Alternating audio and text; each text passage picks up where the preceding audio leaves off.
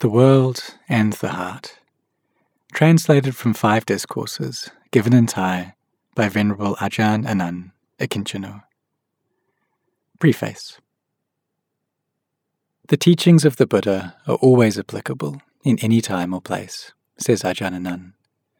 But people have to adapt themselves to fit the teachings, not adapt the teachings to fit themselves. Stated in various ways, one can find this assertion throughout Ajahn Anan's talks. The path exists, it brings results, and we only need to follow it with sincerity. When talking to his disciples, both lay and ordained, Ajahn Anan speaks with wisdom and abundant goodwill. He repeatedly points them to the Noble Eightfold Path, a path used by the Buddha and countless other enlightened beings over the past 2,500 years. As a close disciple of Venerable Ajahn Chah, Ajahn Anan was exposed again and again to the fundamentals of Buddhist practice, kindness and generosity, ethical conduct, developing mindful awareness in all activities, and investigating one's experience in a way that can bring the person to see the Dhamma, the truth. This means seeing through the assorted misunderstandings and false assumptions that we are prone to making about ourselves and the world around us. It means awakening to the natural laws which permeate everything in this world, and in doing so, reach the end of all stress and suffering. The same themes run gently but persistently through Ajahn Anan's own discourses. Relying on lessons he learnt from Ajahn Chah, as well as his own experience from nearly 40 years of practice, his talks describe how to correctly integrate the Buddha's teachings into one's life. Having clearly realized for himself the fruits of Buddhist practice, Ajahn Anan now points the way to those who ask.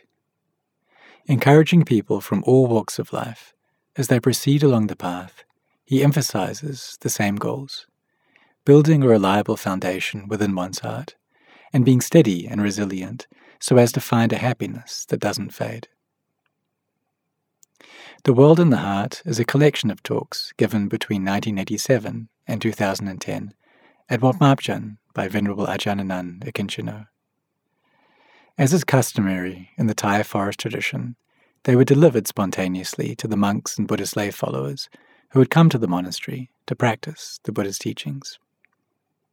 Instructions for practicing mindfulness and meditation are limited in these particular discourses, with greater emphasis placed on developing wisdom and bringing one's life in line with the principles of Dhamma. In selecting them, therefore, the translator has assumed that the reader is already familiar with the basics of meditation practice, and perhaps has already begun to integrate the practice into his or her life. If you've never practiced meditation before, that's all right too.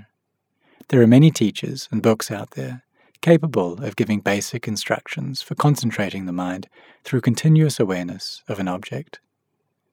One can also find more detailed instructions of meditation methods in Simple Teachings on Higher Truths, another compilation of Ajahn Anan's teachings, available for download at www.watmarpjan.org.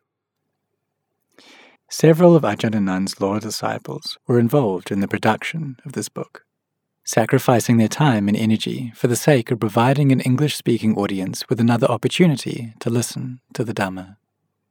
The translator gratefully acknowledges their invaluable assistance and takes sole responsibility for any errors contained within. It's my hope that the reader gains as much from contemplating Ajahn Anan's teachings as we have. May you find a place of refuge in your heart, for it is this that will see you through. The Translator, March 2011, Rayong, Thailand.